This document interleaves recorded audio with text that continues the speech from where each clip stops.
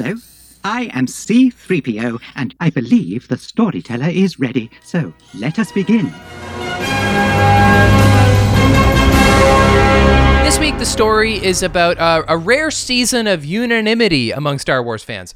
So often we have returned from the holiday season, having digested our annual portion of new content and having discussed it ad nauseum, talked about it maybe too much, sometimes disagreeing about what worked and what didn't work, and occasionally even having our own minds changed for the worse. But as we begin 2021 with The Mandalorian Season 2 freshly behind us, the outlook remains overall very positive, thank God, which is why this week we are counting down our top 6 favorite things about Mando Season 2.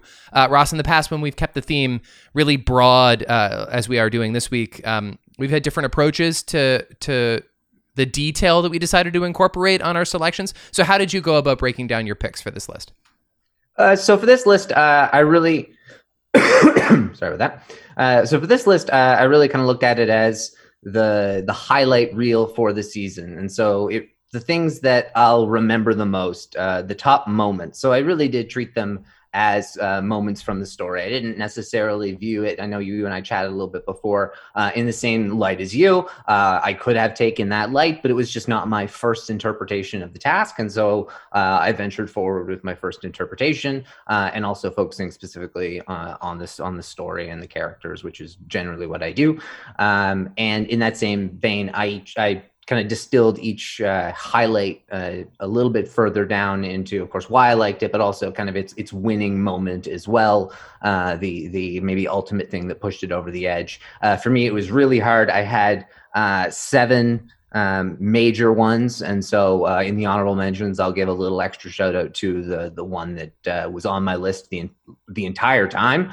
It might have been the first one I wrote down, but ultimately got bumped down to number 7 in favor of some other ones. But it was such an easy list to prepare in the sense of having things to choose from. It would have been extremely easy to do. Well, I shouldn't say extremely easy, because I don't know if there were 6 bad things in total, but what I'm saying is it would have been really easy to kind of just go through and like find those kind of couple things. But with so much that you love, it's kind of hard to, like, you don't want to leave something out or outrank something because you loved it all. But that's not really what this is about. And so overall, it was just fun to go through all of the highlights, and the fact that there were so bloody many of them. And it just shows you that this is the right way to tell Star Wars stories, so you can tell full stories. Well, I agree with most of what you said, except for that there are very few episodes in a season of television in 2020, and there aren't that many minutes in a single episode, in particular in The Mandalorian. They're not epic long episodes, and that's good. But what that generally means is that only 1 or 2 big things happens per episode. And where there's only 8 episodes per season, there's only going to be 10 or 12, 15 at most, like notable things that happen in a season. So if the season is overall good, you can surmise that the hit ratio is pretty heavy. It's pretty strong. And there were very few down moments in Season 2 Mandalorian, but what I kind of determined is that once you isolate the very best ones, they're very likely most people's favorite ones. And then it's just kind of a game of rearranging them to your particular satisfaction. And what's more, you might just be doing your top 6 favorite episodes. Now, I've got a couple of installments on my list that come from the same episode, but overall, I kind of cover the whole season. And we agree that the Spider episode 10, chapter 10, episode 2, is probably the least interesting episode of the season, but I even hesitate to call it the worst because I still think it was good. So it's not going to turn up in my top 6 at any point, but that only leaves 7 more episodes to discuss in the 6 installment list. You know what I'm saying? Yeah, I 100% understand what you're saying. And so I think we are in full agreement. I don't think we disagree on anything. I fully agree with you. And I think maybe it'll be interesting because based on the way you described that there, maybe we did interpret the task a little bit more similarly than I initially thought. But in that same vein, I definitely think I viewed it more granularly than you, even outside of maybe my distilling things down into a particular moment. Because I mean, even still in that vein, I easily have 15 things here that I could have put on a list, no problem. And that was quick. And those were like the big standouts. So I felt like if you had pressed me to make a top 20, I could have done it. And I guess it's just a matter of how granular you look at things. And so I think we can maybe kick things off with that. And if you want to kind of go first and, sure. And say what your number 6 thing was, and we can really see how we interpreted this as opposed to beating around the bush. Right. So my 6th favorite thing from Mando season 2 is in fact pretty granular. It's a moment in the final episode of the season when Din removes his helmet for the 2nd time this season. So Din the Mandalorian, of course, removes his helmet twice in this season, 3 times overall so far in the series. In this season, it was once because he had to, just to get out of a jam. He had no other choice. He had to kind of put his internal code aside. The 2nd time, I guess, simply put, he took it off because he wanted to have an affectionate moment with this creature that he loves.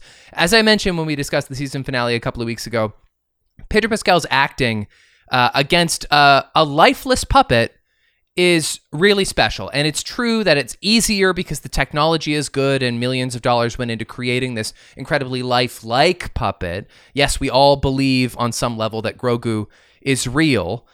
Credit to the creators. But Mando has always felt really connected to Grogu. In this particular instance, the heartbreak on his face, realizing he might never see Grogu again, is so sincere and spectacular. See, Disney loves to make us cry. I watched Pixar's Soul over Christmas, and I'm kind of at the point now where, like, I love to let them make me cry because more often than not, they come by it pretty honestly. Yeah, absolutely. Yeah, I mean, I have more to. I can certainly talk about this a little bit later on. It shares, I guess, kind of in the way we viewed this task. It shares certain elements of things that I'll talk a little bit more about. But this moment's incredible. It's just in particular, the acting from Pedro Pascal. Something I didn't pick up on, but has been pointed out to me and is very noticeable when you watch the scene again.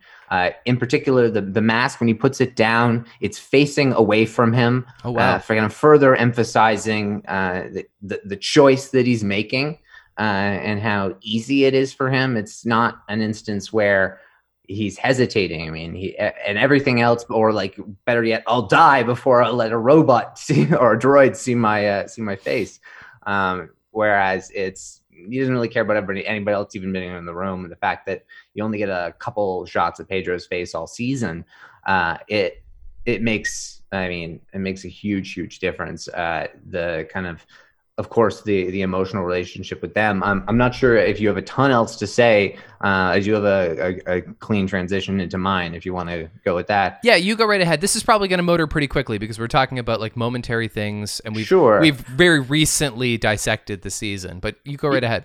Yeah, well, my number 6 is in particular the cafeteria confrontation, and so I guess I put in here the winning moment being the shared glances between Bill Burr and Pedro Pascal, and the way that they have those, just the subtleties in their acting, the glances that they share back and forth. In particular, just Din, how uncomfortable he is. Not having his helmet on and having just everything out in the line, and Mayfeld playing fast and loose. The acting from the guy from Game of Thrones, he played the character of Valen Hess, who was talking about Operation Cinder and Burnin' Khan, and it was just such a good scene. The acting was sensational. It was in a cafeteria. It was as if Han and Luke had turned like down the wrong way on the Death Star with Chewie as a prisoner, and they ended up in the cafeteria, and they bumped into some guys, and they're like, "Hey, TK-421, come down, come have lunch with us."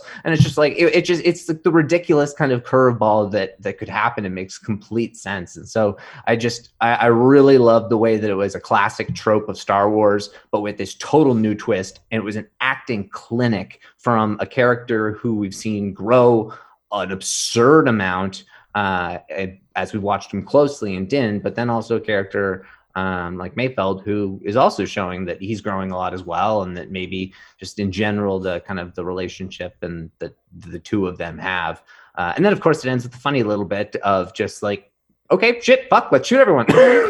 And then they got to get out of there. Yeah, you're absolutely right. And it is become such a, I don't even want to call it a trope, because I think that kind of has a bit of a negative connotation. It's a tradition of Star Wars to infiltrate the bad guys area by wearing their uniforms. And in this case, they do kind of have to step up their lie just in order to blend in. And Bill Burr actually really steals the scene, although everybody does a phenomenal job. I heard Bill Burr discussing this recently on his podcast, and he called Rick Famuyiwa one of the great badasses he's worked with in the business. And I thought that was... Yeah, I heard that as well, which is true. And they've got a great chemistry.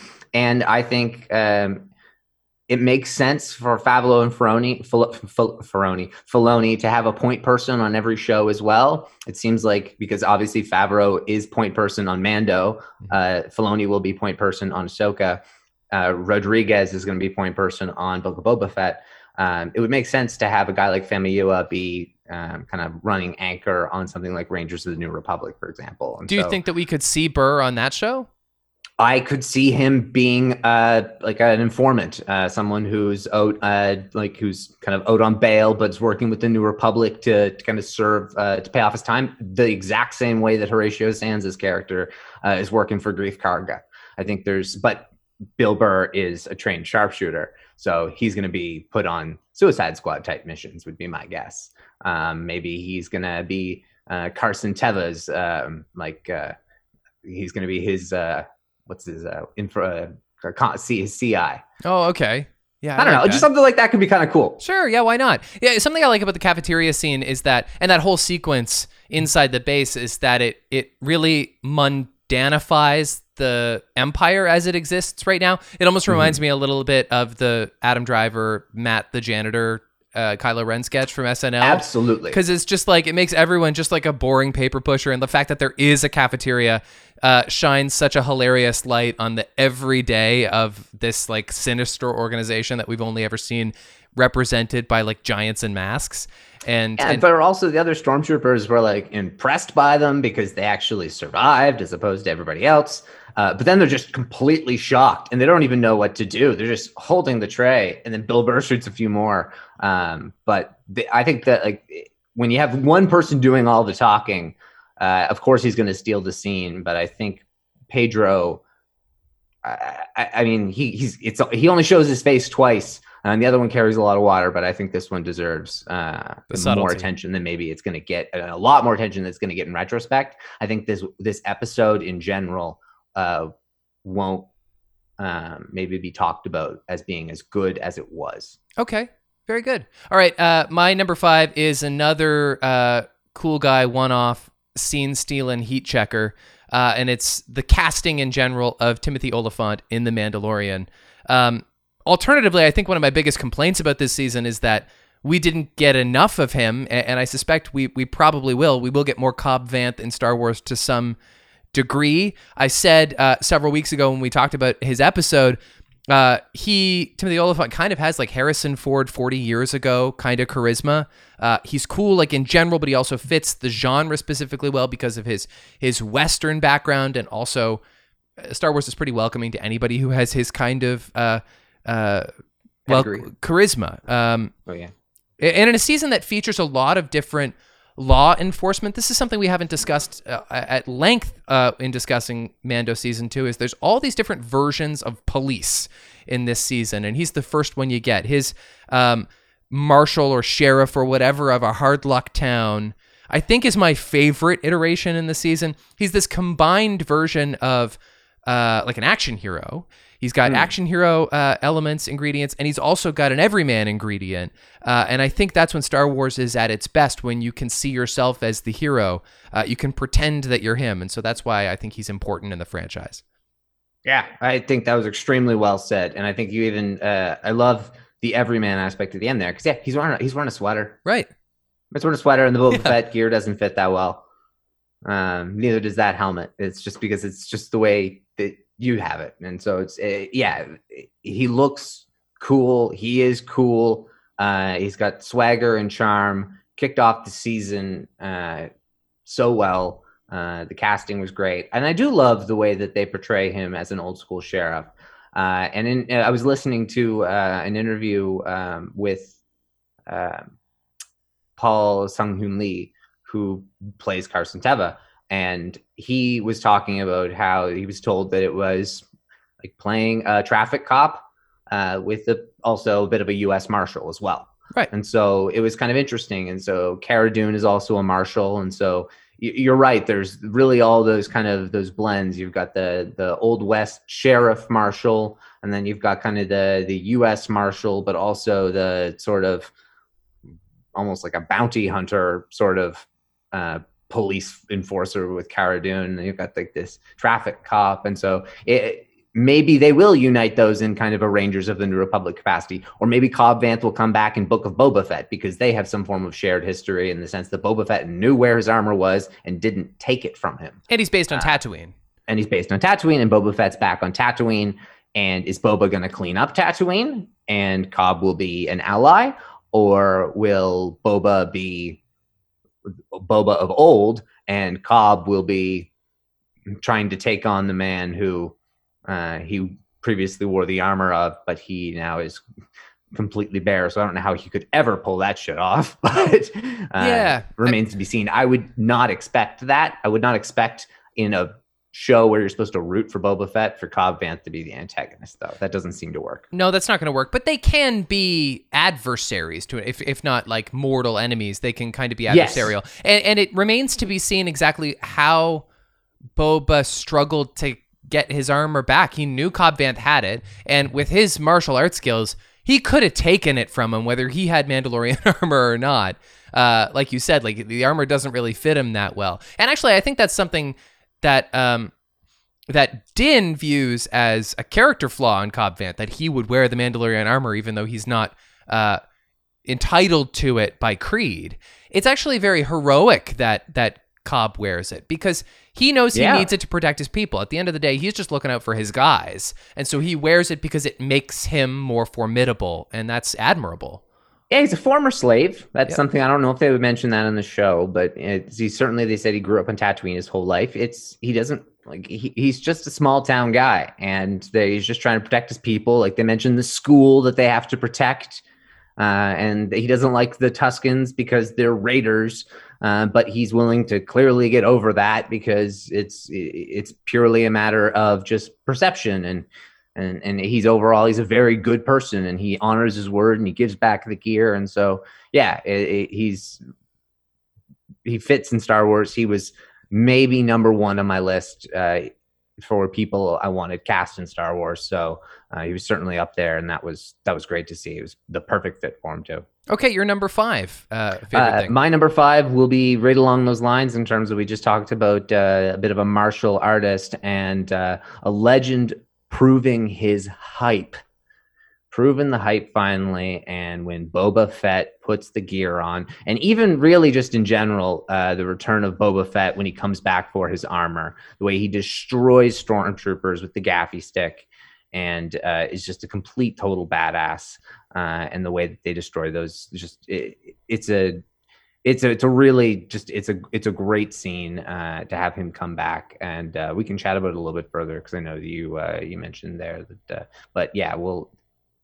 it's so nice to have a character that was so one-dimensional and such a half character, and then you get another half character version of him in Attack of the Clones, to have him kind of really come together as one character, uniting kind of all these different eras and really making them feel worthy of all of the stories that are told, and the badass look and the neat arts. It's some of the best fan service of all time.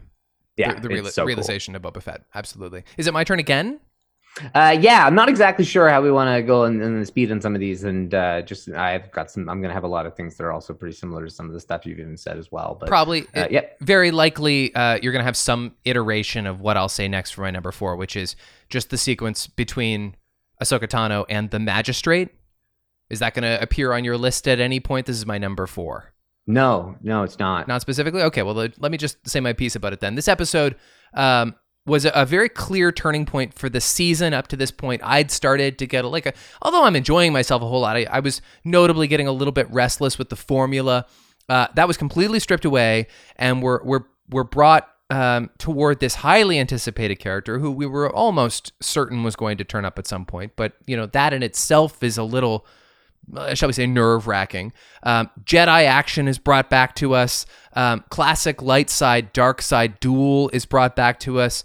I think the Magistrate on her own is very cool. I'd be glad to see more of her character if it's necessary. The duel in its setting, all of the the Asian film aesthetic that they've imbued in this particular episode, and it ultimately leads up to the mention of Admiral Thrawn, is really what got me into a new level of pumped upness for this season overall. It kind of changed my tune entirely, and all of a sudden I was obsessed with The Mandalorian until it was done.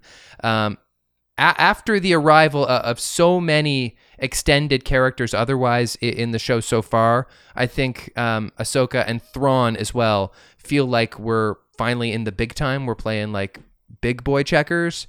And I barely knew who they were, and even I got to be that excited. And so I think that moment is really something to write home about. I'm super glad you talked about it, because it didn't make my list, but it's of course on the honorable mentions. Just hearing Thrawn being mentioned was super awesome. Right. The fight itself, I wasn't a huge fan of it. Like, I liked it. I think some people misinterpret it in thinking that Ahsoka wasn't completely toying with the Magistrate. I very much believe that. The Magistrate, I think there's about a 0%, maybe a 0.01% chance, give her that benefit of the doubt, that she actually could take Ahsoka. Took the lightsaber out of her hand, other than Ahsoka was trying to hold back so much that when maybe, I can understand that maybe she did fling it out of her hand, and then Ahsoka decided to actually play fair, because within 5 seconds after that, the fight was over with her Shadow. So I very much believe it was a toying with fight. But the fight itself didn't really stand out as much to me, because the Ahsoka versus Maul fight from earlier in the year was bonkers good, and one of the best fights in so long. And so it was a little bit different, just in the sense that it didn't remind me as much of Ahsoka. Sure. And so that's really more so the way I saw it. But it was just one of those things that, of course, you can learn with over time. Obi-Wan from Revenge of the Sith sure as shit doesn't fight like he does in A New Hope.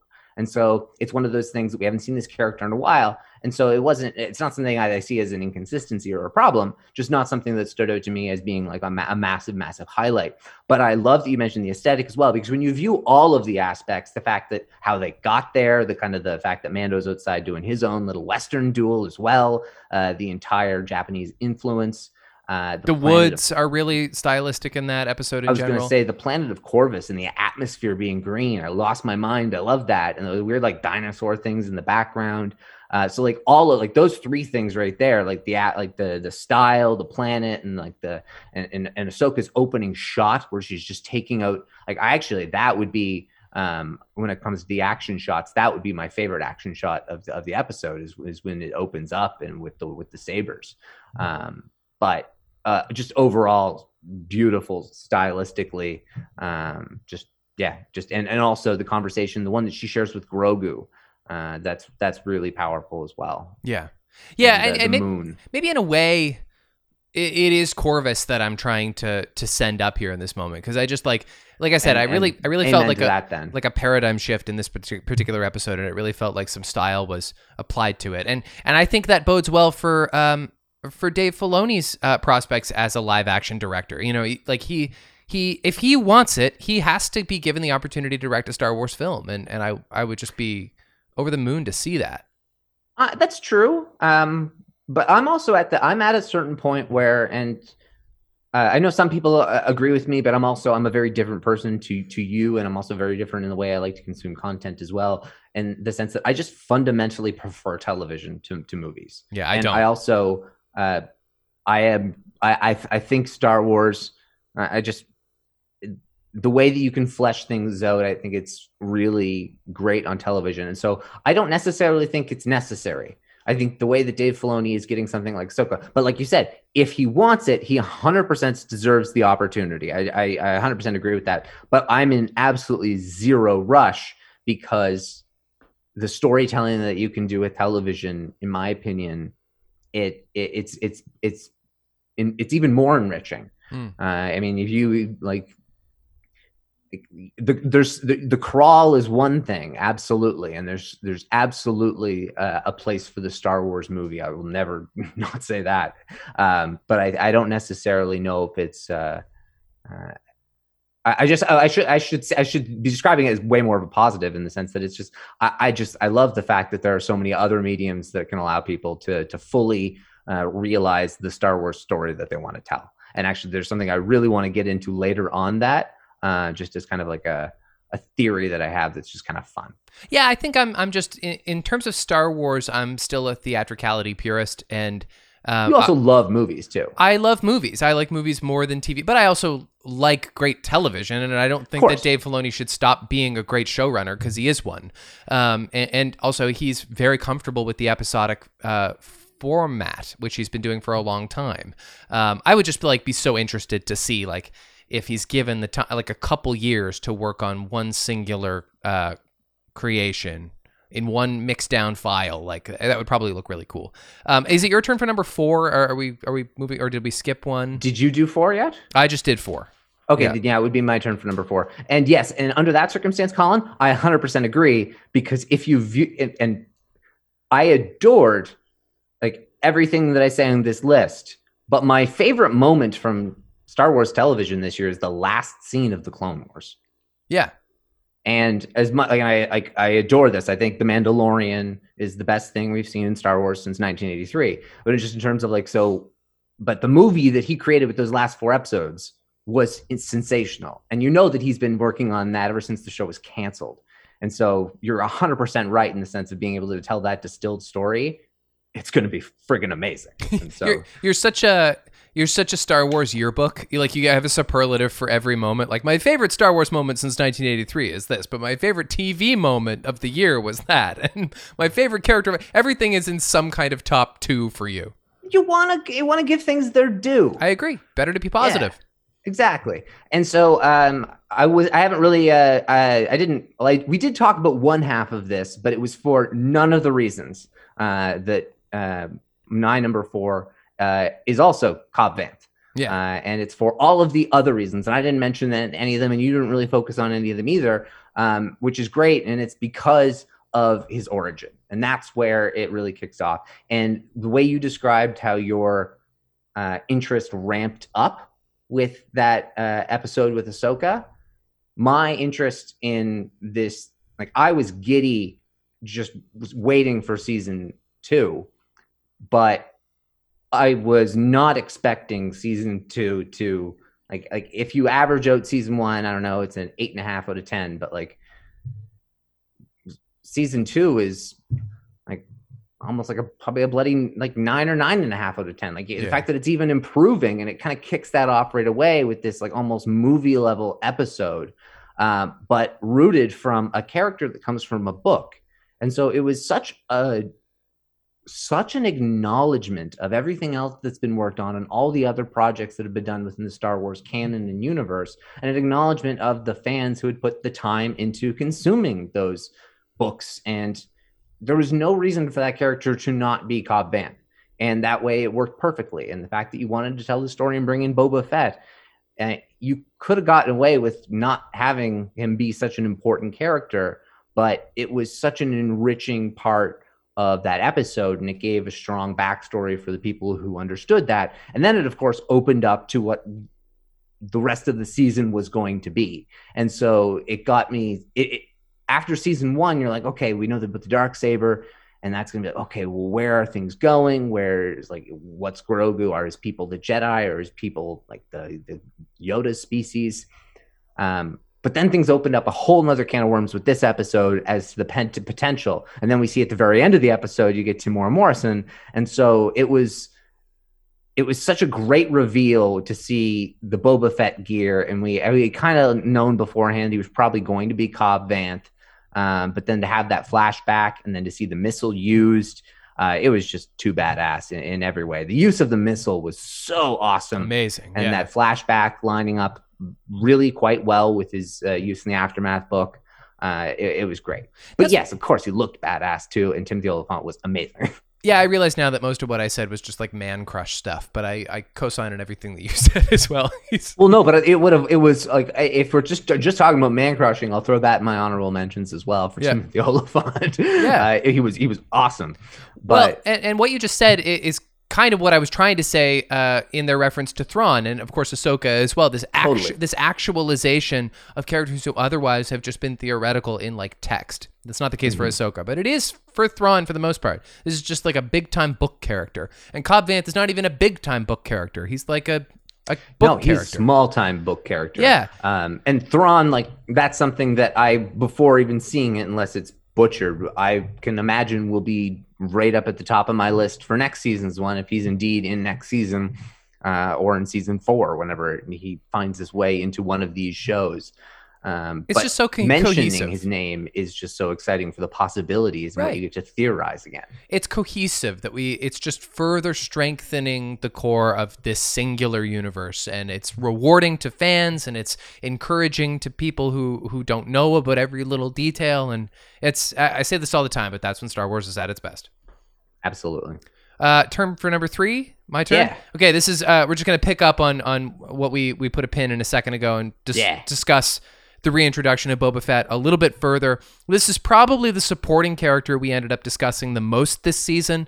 I'd say so. And it's not just because he's cool and has got like new scars and a bald head. It's not just because it's exciting that they brought back an actor who we've seen previously in Star Wars.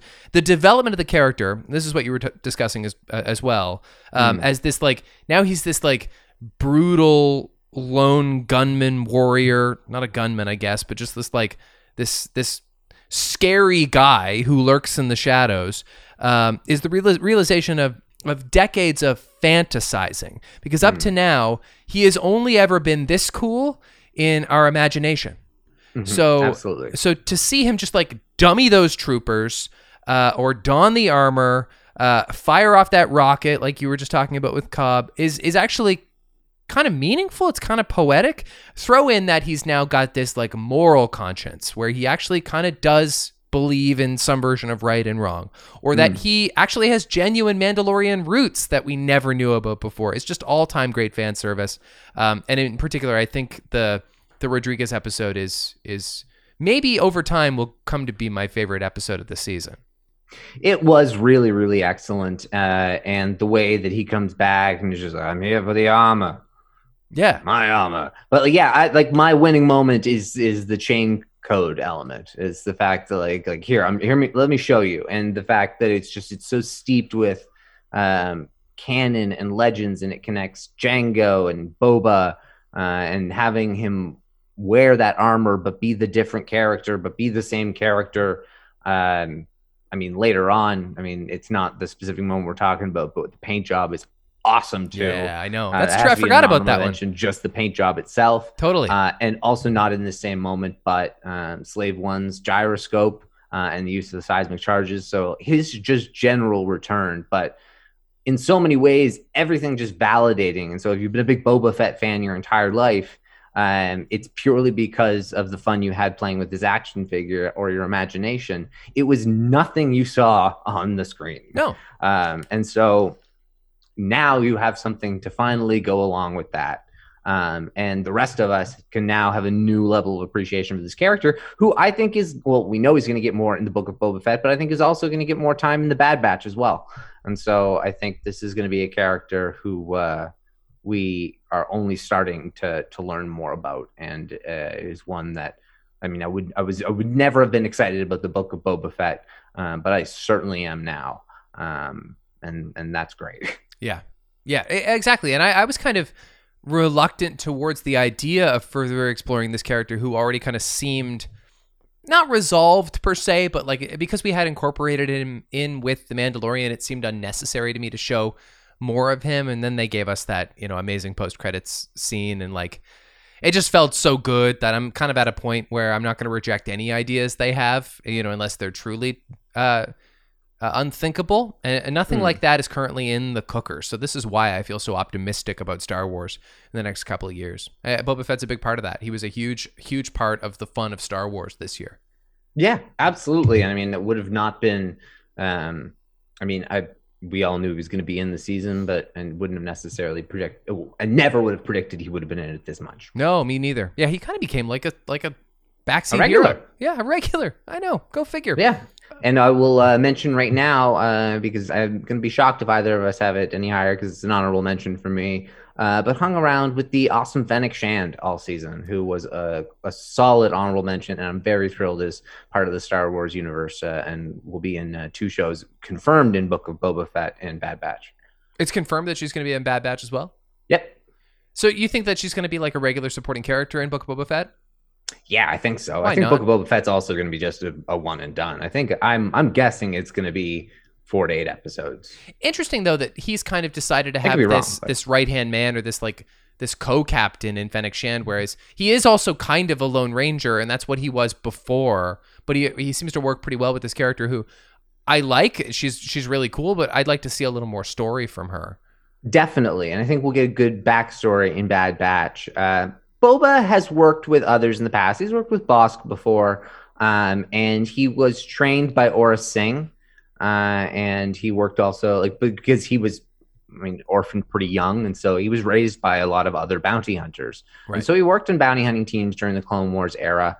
And also there was in a lot of Legends and in like a video game, Django had a right hand in Zam Wessel. Oh, that's and true. So they're very much mirroring that relationship with Fennec, and also in the sense that it's a sharpshooter. Right.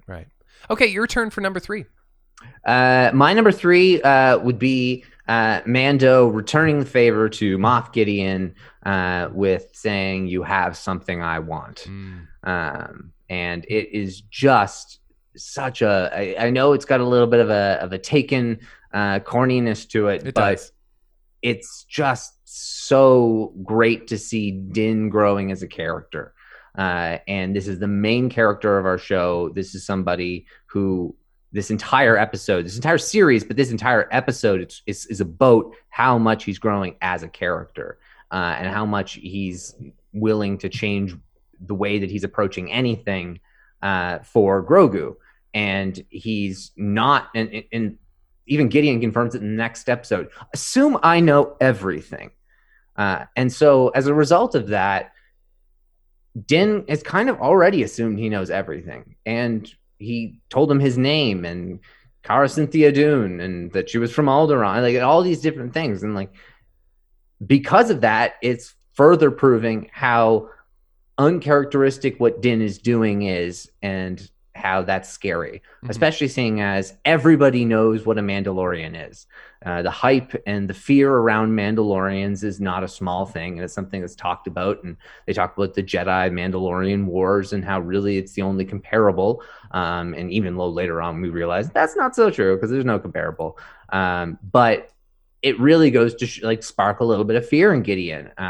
But it's just, I love the moment, and I love him throwing his words back in his face when it really, he has him cornered one time, and then in the other time he's up in his own space in the galaxy, but he's still able to get the job done and infiltrate. And so I love that scene. I know you find it a little bit corny, but I think it's great. It is objectively corny. I don't have an otherwise issue with it. I think it's fun, and it's a lot like Taken, which also pleases a lot of people. I'm just surprised that it's and I guess I don't know this for sure, but I'm surprised that it's the Moff Gideon installment on your list, who overall I kind of think is a bit of an anticlimax for this season. I don't hold it against Giancarlo Esposito. I don't hold it against anybody because I don't think we're done with him yet. But I was most looking forward to seeing him be the menace that I'm pretty sure he's capable of being. And we sort of fell short of that this season. And in that particular moment, he is being made into the little guy, which is also fine because I'm rooting for Din, and I love nothing more than when he gets really serious about protecting Grogu. I also am a little nitpicky, as other people have been, about the fact that he kind of just gives away the element of surprise in that moment, but it's fine because it's the poetry of him saying Gideon's words back to him is very badass, and it sets up a really exciting final episode. So don't get me wrong. I like it a lot too, But it is Yeah, corny. and in particular, the replacement of it with he, and just Yeah. the emphasis of the he means more to me, and the threat that goes along with that. But also at the same time, the fact that Gideon held the cards last time and still kind of holds the cards, but Gideon was the one making the threat last time, and now Mando's the one making the threat.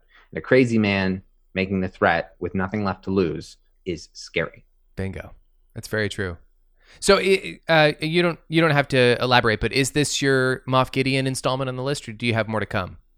This is my Moff Gideon installment on the list. Another excellent honorable mention, but that is that I have to say. But this is my Moff Gideon installment. So I'm assuming you have one more. No, I don't. I actually kind of, Okay. that's my point, is I kind of left him off my list because I was a little disappointed by his overall screen time. I like the lightsaber duel, but I thought it was too short. It was, and his best moment is right before the lightsaber duel. Yeah, it is. I agree with that. It's the conversation. Well, and then as well, the taunting after with the bloody mouth is also great. Although a good moment is mid-season when you realize that they're doing some clone shit again. It's the ending portion of, I forget which episode. Yes, with the Dark Troopers. Yeah, like that's a pretty great Gideon moment.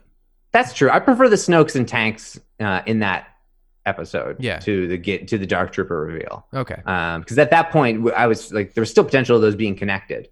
And in the end, the Snokes and Tanks is the more intriguing thing to me than Dark Troopers, because that's not part of. I mean, they were cool, but not a particular thing that I grew up on. Right. The way right. some people did. So my second favorite thing about Mando Season 2 was the reveal of Grogu's name and his background with the Jedi. So we're going to talk about that well, let's just talk about it right now. Might as well get to it right now. The great mystery of this character is something we didn't even know. I mean, we didn't even know Grogu was going to be a thing when we were excited for The Mandalorian before it had premiered. And he, was very quickly propelled into the great canon of TV icons of an Baby age. Like he's like everyone's going to remember the term Baby Yoda, right or wrong, for decades to come. And he had so much personality. I think that just kind of represents, if you watch us on YouTube, Ross has a really fantastic Grogu shirt that I'll describe for the podcast listeners. It's a Grogu, like Old West wanted poster, and it says wanted 50-year-old bounty, an adorable little picture of Grogu, and it says dead or alive, could be force sensitive. It's a great shirt. It is a great shirt. Yeah. Yeah. Saw it on sale on Amazon, so I had to grab it. I don't know where I was going with that, but he's just like, he has so much personality, and the fact that everybody got talking about the mystery of Baby Yoda, whether through memes or otherwise, just showed a lot of promise for what was to come for Star Wars. He's kind of emblematic of the future of Star Wars. And in this particular sequence, we get to learn that he has this history and relationship to the Star Wars that we've previously known, whether we knew he was there or not. It's just so fascinating that he was at the Jedi Temple, or that he has potentially a relationship with Luke or Master Yoda. And it's just, it gets so exciting to learn that he's going to be a character and not just a puppet, not just a Beanie Baby.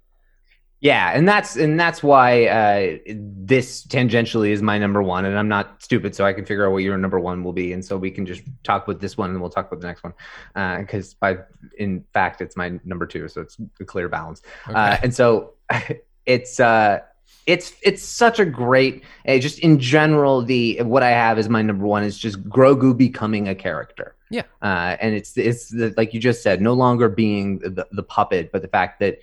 We now have a name, which is something the show for some reason hates giving to characters, but it's such it's a nice reveal. It's subtle. I love the way that they do it, and then that kind of bonding moment that he has with Ahsoka.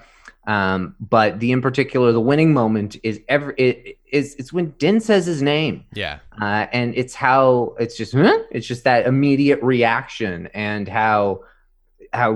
Also, Din loves that at the start of the next episode. Just Grogu, and just every time he says his name, he gets his reaction, he gets a chuckle, and then he goes in and has his little like no, and how he it kills him to have to give him up at the end, and that's what makes that moment so heartbreaking at the end. Is of course their relationship that this builds further out, but that's really why these, like my previous moment with Din becoming a more complete character, and like these are our two leads, and Grogu, it's a little in flux at the moment, but they went from being great Star Wars characters to sensational and beloved Star Wars characters, and people that we care about and don't want to see leave and don't want to see separated from one another. I mean, this is one actor and a puppet, but we care so much about their relationship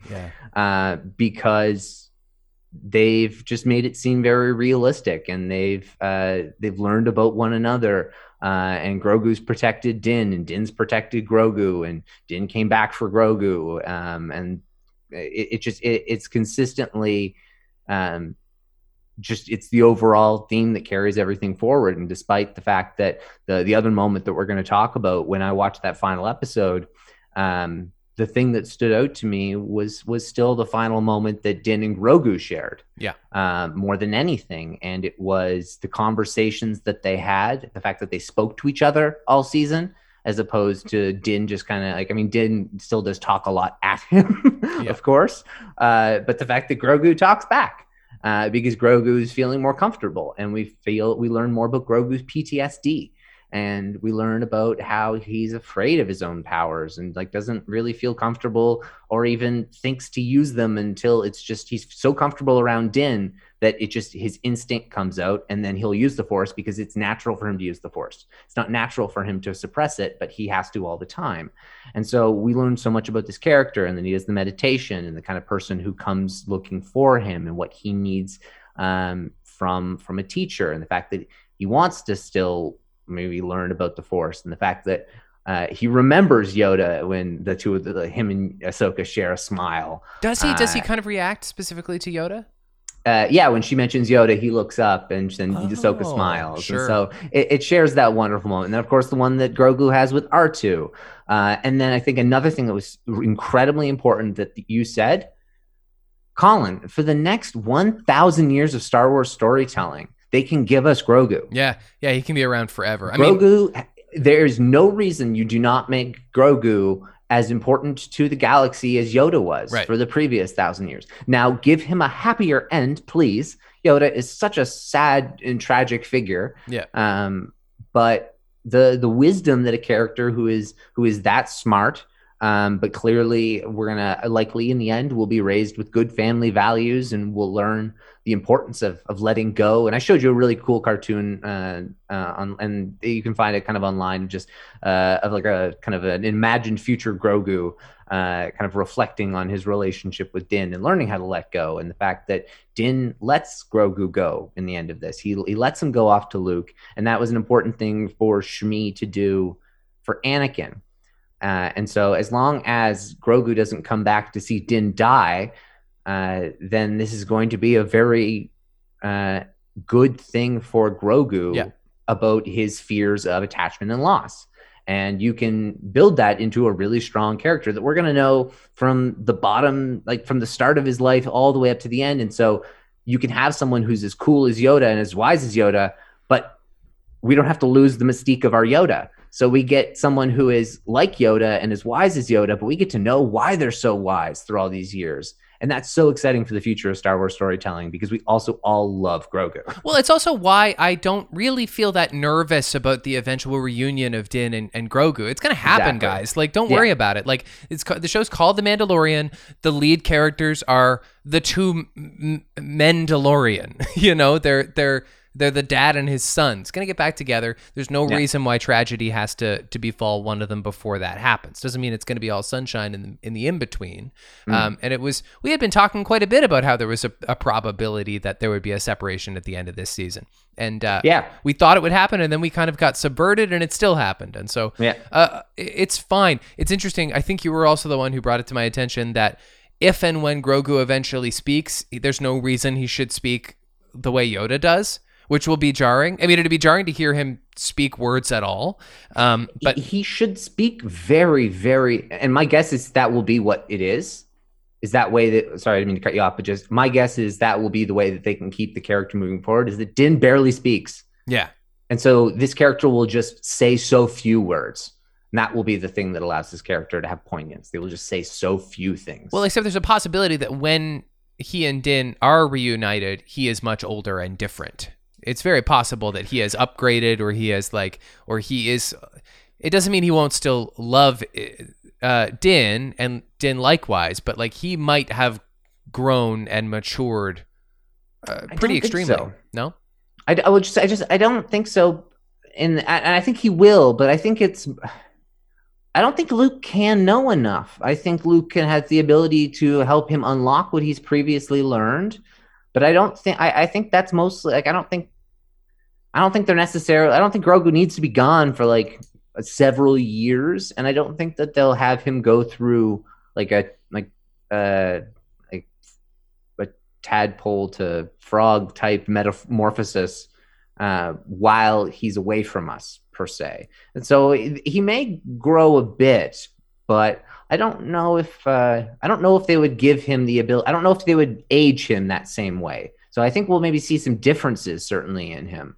But I don't know if they would do that. I think people would feel weird about that if he came back and he was not the same Grogu at all. It would be delicate for sure. I think it's very possible the show does a time jump. Yeah, but at the same time, that is true. And if you do a time jump, when are you doing the time jump? And then it's a matter of, do we have them before you do the time? So there is a lot of things in there that we won't know until we see season 3. That's right. Or at least start season 3.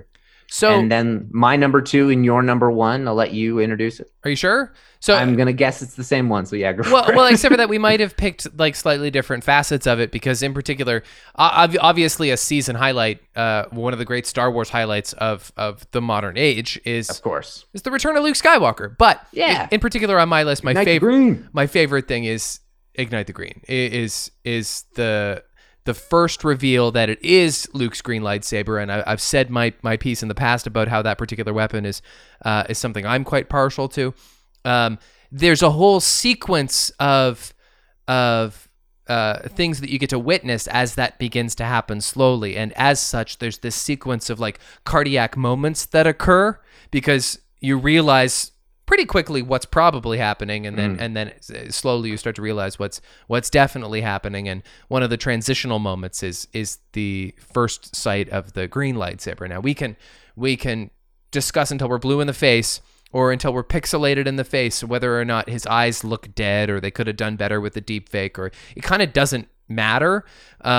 He is the Luke Skywalker that, yes, regardless of what your thoughts on The Last Jedi were or whatever, I'm pretty sure we can all be in agreement that the Luke Skywalker with his hood up, with that green lightsaber, walking to rescue the good guys, is the Luke that we left in the 80s and we've been hoping to see again someday. And the fact that it was a surprise makes it all the more emotional. It's frankly one of the great TV moments of an age, and I wish I could experience it again for the first time. Yeah, it was incredible. It was 5:00 in the morning, and when that X-Wing flies on screen, and it's old, white, and janky, and just a little red stripe, and Kara makes the joke like, "Oh, one X-Wing, we're saved." You just want me to go and face the First Order with my laser sword?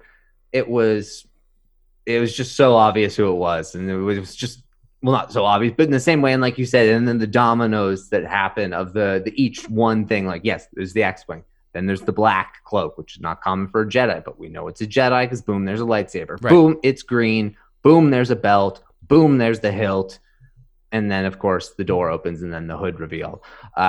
The winning element of it for me, of it all, was the fact that it was so much the exact opposite, but so similar to Vader's moment in Rogue One. Right. And so Vader is slaughtering people. It's a hopeless moment, and Vader does not get what he wants. He doesn't get what he comes for. It just ends in death and destruction. And it ends in like Vader's got like his saber and he illuminates it in the dark, and Luke is kind of the same way, but Luke is killing lifeless droids to save a little kid. And he is the Luke Skywalker we know and love, and Vader is the Vader that we know and love. But in both instances, it's them marching through a hallway in a way that we have always imagined but never got to see. And both moments are, it's so great to have them as that father-son mirror, and the fact that it's Luke, and it is the same Luke. It's that voice. And are you a Jedi? I am. Well, and just it feels great to. I was happy it was Mark Hamill, and it was just overall such an exhilarating, exciting moment, despite the fact that it was coupled with such a sad one. I mean, I kind of only half agree. Like, I realize I just said that, hey, it's the Luke that we've been hoping we would get to see again. But in a way, it's a Luke we've never seen. And it kind of mirrors what I just said about the possibilities for Grogu's future, in that a character can mature in a relatively short period of time, because it is Mark Hamill's voice, and it is Mark Hamill's face, and it is the heroism that we know he's synonymous with, but it doesn't have exactly all the personality that we're most accustomed to with the character of Luke, especially a young Luke. He's wiser. He's wiser, and he's much more stoic and placid because of the Force, and that's easily wrote within the show. We understand why that is, and there's no room for him to be like whiny or nervous in this moment. But it does kind of separate the two versions of the character.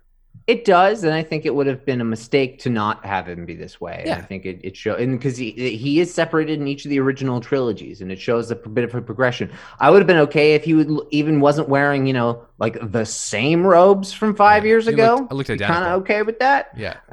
It could have been a slightly different color, but like obviously, I'm joking on that point. One thing that was kind of interesting, and it's been mentioned on a couple podcasts, and it's great because I only played the Battlefront the campaign of the video game Battlefront 2 once, and I didn't finish it, but I did get to play the one Luke Skywalker mission, and it's a really cool. It's just a mission where you're Luke Skywalker and you help out some guy in the Empire who is trapped, and you save his life, and then he's kind of like, "Well, why'd you save my life?"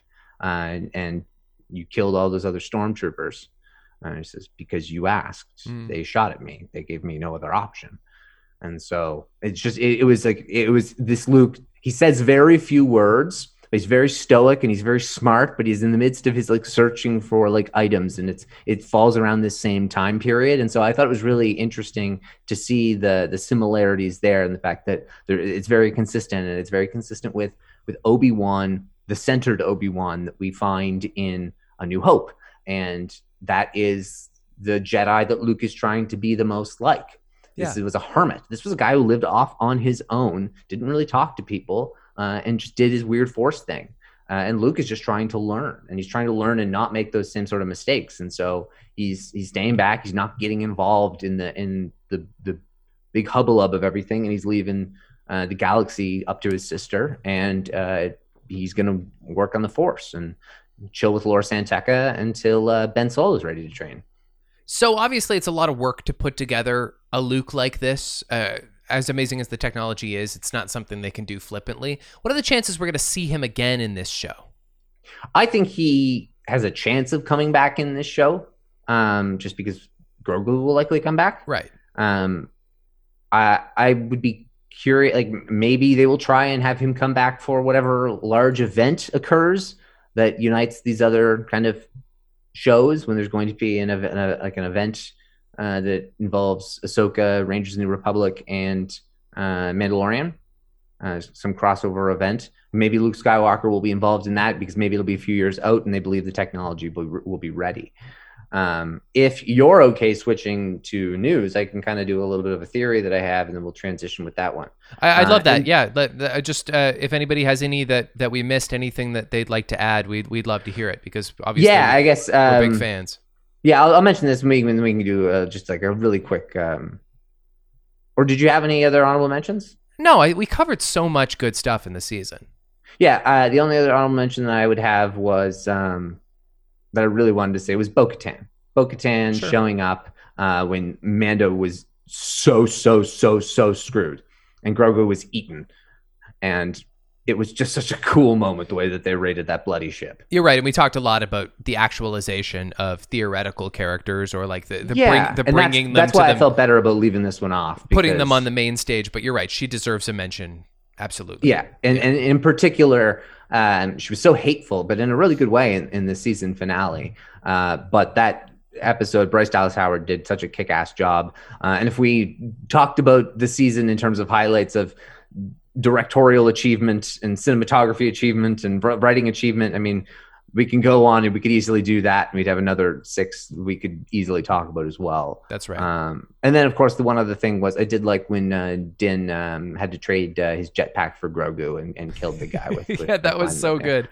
That was amazing. Classic moment. Okay, you want to transition to the news? Yeah, just this kind of little fun theory I was thinking about. And so there's a droid story, which is going to be coming out on Disney Plus, and it's supposed to be a collaboration between ILM and Lucasfilm Animation.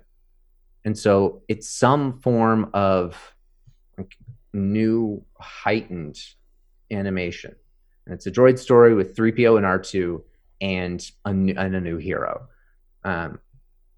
I was thinking, what if this is... Well, because first of all, it's the fact that it's a new type of animation is very exciting, and that's absolutely what Star Wars should be doing. It's experimenting with technology in the medium. But what could that allow for? Something that is that brings animation and live action closer together with CG and kind of merged in all those things. We're just talking about how do you actualize Luke Skywalker? Well, the best voice actor on the bloody planet, or one of them, and something that merges live action, ILM, and CGI, and all of the high quality visual effects and live action capabilities that Lucasfilm has with their animation department. Imagine what kind of new animation they may have in store for us. What if this is Droid Story is a trial run for a whole new type of animation that could unite video games and animated TV into a singular looking medium? That'd be awesome. So everything in video games and this TV show or new movies or however they're done, they all have this uniform look. Or you can build, not necessarily if maybe there's some level of realism that you want to play with and don't go with, and some more exaggerated effects. But what if this is a new way to just elevate the storytelling medium entirely? And now you've got Mark Hamill excited about Star Wars again. It's an opportunity. Maybe you get Anthony Daniels back so that he's, or maybe Billy D. Williams, because we know that he was looking for Oshia Bastoon with Lando. And so like this is a whole nother opportunity for you to recast Han, recast Leia, recast Ben Solo, have them look exactly how you want and not have anybody give you shit about how they look. But you get Mark Hamill's voice, you get Luke Skywalker in his prime. You can set this at whenever you want. The Mandalorian time period. You could set this 5 years before The Force Awakens or anywhere in that time period.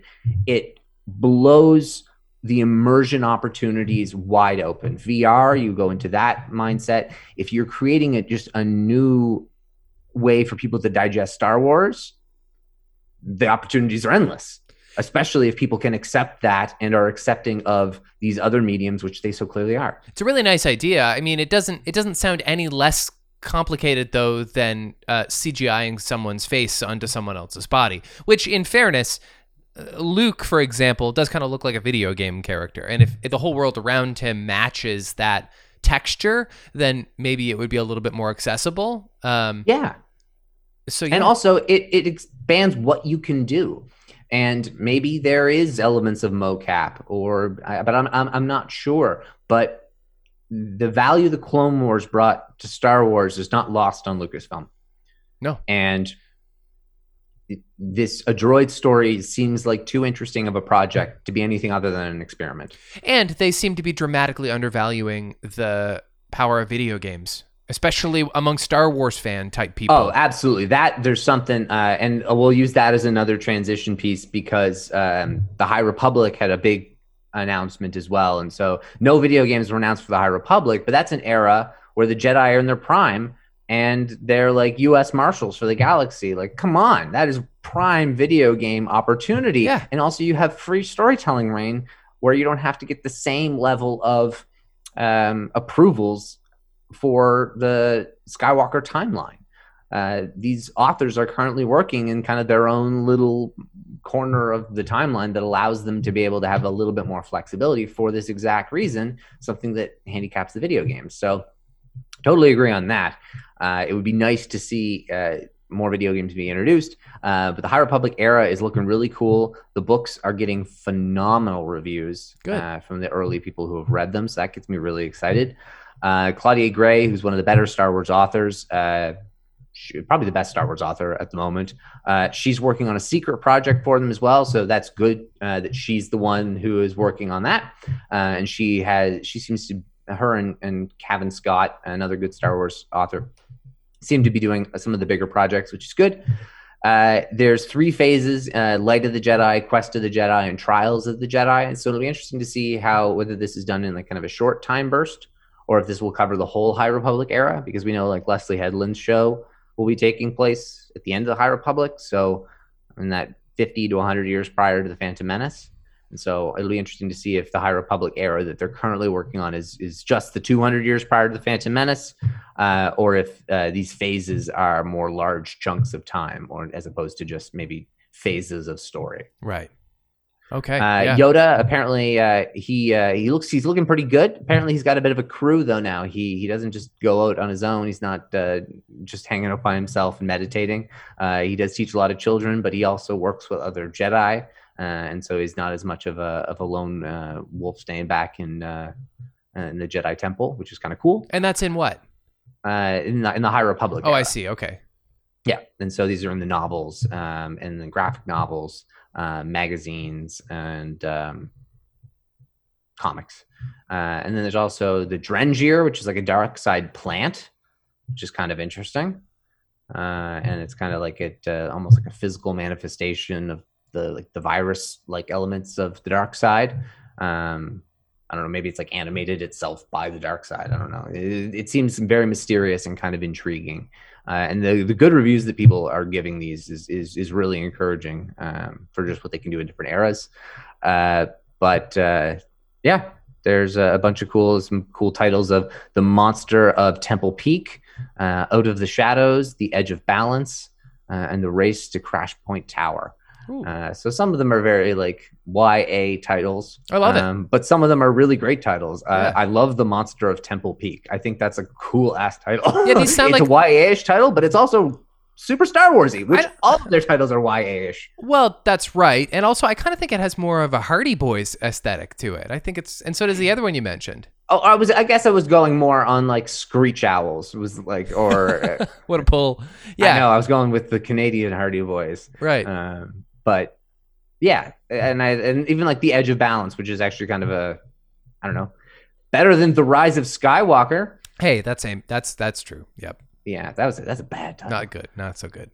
No. Speaking of movies, though, just an interesting thing. We mentioned before how we still don't know anything about Rian Johnson's project, or J.D. Dillard and Matt Owens, how they had a project, and we don't know anything about that. Leda Kalogradis, who is doing the Old Republic adaptation, and then Kevin Feige as well. And so it'll be interesting to see what other movies, because there's, of course, Patty Jenkins and Taika Waititi, but there are other people that have been said to be doing Star Wars movies. So whenever those will be occurring will be interesting, and it'll be very interesting to see if there's any updates on them coming around the bend. Yeah. I'm starting to feel like the Rian Johnson movie is just like mythologized and will never actually come to be. Very possible now, especially seeing as how long it's gone without actually happening. Right. Obi-Wan. So we're recording this on January 4th, but we'll be putting this out on January 5th. And so I think Obi-Wan starts on January 5th. So sweet. Here we go. So it's getting its recording underway, which means they probably have their cast set. So it'll be interesting. We should get some probably casting news on that very soon then, if that's the case.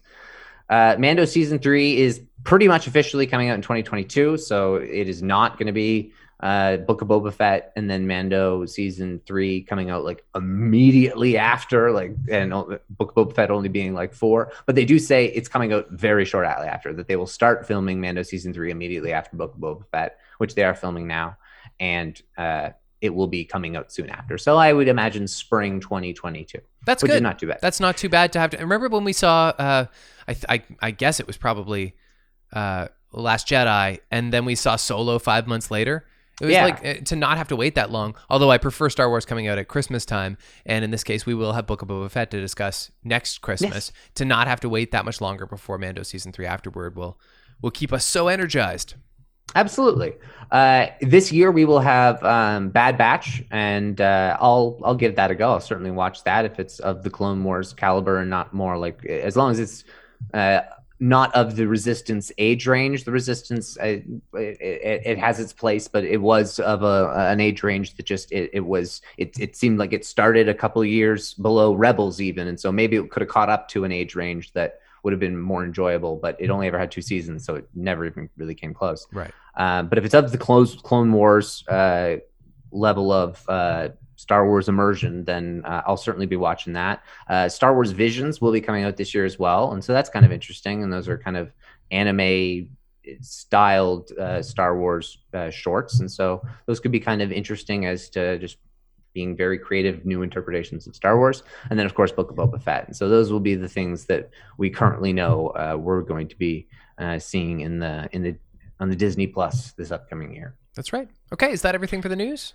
That is everything in the good part of the news. One real bummer in the news. I was on the Reddit and I saw this the other day, and then kind of made the circle news. But Tom Kane, who does the voice of Yoda and the narrator in the Clone Wars, he had a stroke at the end of November, and so he's still himself, which is great, but he's probably not going to be able to work again. I shouldn't say that. There's a chance he may never work again, but there's a chance he could. He's doing the occupational, or not the occupational. He's doing the what am I trying to say? Rehabilitatory. Thank you. Yeah. The rehabilitation. Thank you. But he's the voice of the Clone Wars, and he was Admiral Akbar in The Last Jedi. And he was in a bunch of other animated things. He's a voice acting modern legend, and so he's 58. He's the age of our parents, and so it's just that's weird. It's not right. It's not fair. He is beloved in the community, and so people just want him to get better, and so hopefully he can get back to a good normal life for him. And if we're all lucky enough to get him to hear him work again, then that'll be great for all of us and great for him as well. But just getting him back to having a good life is all that matters. I don't want to make any false equivalencies, but something I've always remembered was when Michael J. Fox was doing like The Good Wife or Scrubs or something. It was when he was kind of like doing his like victory lap as like an actor that everybody loves, and he was just doing like a lot of TV show appearances and getting Emmy nominations for them. Something he said was that, like, I don't have to stop acting. I just have to play people who have Parkinson's. And I always thought that was like, I mean, he's famous for his incredible attitude in general. But like, this guy might not be able to do the voiceover for the Clone Wars anymore.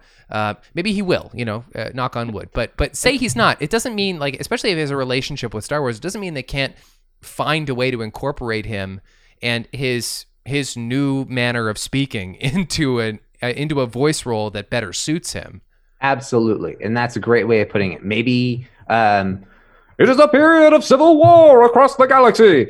Maybe he won't be able to do that voice anymore, but maybe his Yoda will still work. Right. And he was the Yoda in the Christmas special, or he narrated that, and I got to watch that over the holidays. And yes, it was it was kiddish, and we never talked about the Lego special. But, yeah, I thought it was great. I thought it was exactly what it was trying to do, and I thought it was great. It was pretty good. Yeah, it wasn't so bad.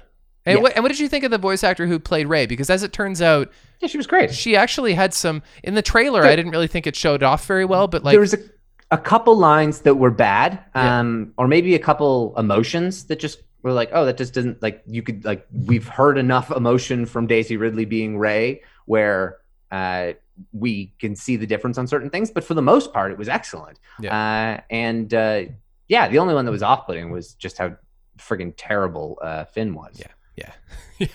Yeah, that's right. But yeah, the Emperor was I'm not a Robot Chicken person, but I do know the way that Robot Chicken has made fun of the Emperor for many, many years, and they have that similar style in the way that they make fun of him. So I thought that was funny, the way that they did the relationship between him and Kylo Ren and Vader. And I mean, Robot Chicken is stop animation with toys, and Lego is a toy, so there might be something deliberate about that choice. Oh, absolutely. And I'm sure there are people who have worked on both. Yeah. Because that comes from a place of absurd love.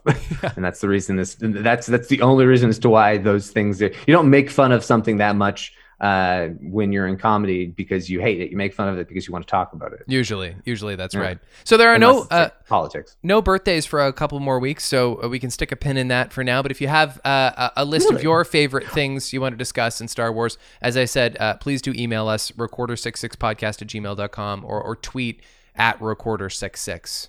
One other thing. I just noticed that I skipped over it in my notes for some reason. But the Acolyte did add another co-development lead with Leslie Headland, and that would be Rain Roberts, who's Lucasfilm's vice president of film development. She helped produce Rogue One, Solo, Rebels, and the sequel trilogy. And so she's experienced. Yeah. I'm encouraged that there's somebody who's experienced with Lucasfilm properties that's going to be working with Leslie Headland. Everything I've heard from Leslie Headland tells me that she has the right view on Star Wars. So somebody who has got the lore and understands Lucasfilm is great. I hope that she spent a lot of time on Rebels and has spent a lot of time with Dave Filoni, because I do want Dave Filoni to still be the one that checks the boxes to make sure people aren't breaking the rules of Star Wars. Pablo Hidalgo, who is also one of the keepers of canon, has continued to kind of bury himself as just a bit of an ass in the fan base, and it's just not being positive. So you want to make sure that the keeper of canon and the right people are making sure that all the boxes are checked. But all that this tells me is that they're indeed doing that. And so across the board, it's so nice when all the news that you're getting in Star Wars is just like, oh, okay, that's cool. That's another like great little addition to get you more excited about something, knowing that, they're either adding in somebody who's either worked on something in Star Wars before, or introduction of new fun people like Timothy Olyphant, like we talked about earlier. That's right. All right. Well, thank you so much. We'd love to see your lists. Any other thoughts you might have about Mando Season 2? We probably won't have to discuss it at such fine detail for a little while yet, but if you have any ideas for themes you'd like to see us do top 6 lists, of course, we'd welcome that as well. As always, rate and review on your preferred podcast app, and until we are together again, may the Force be with you.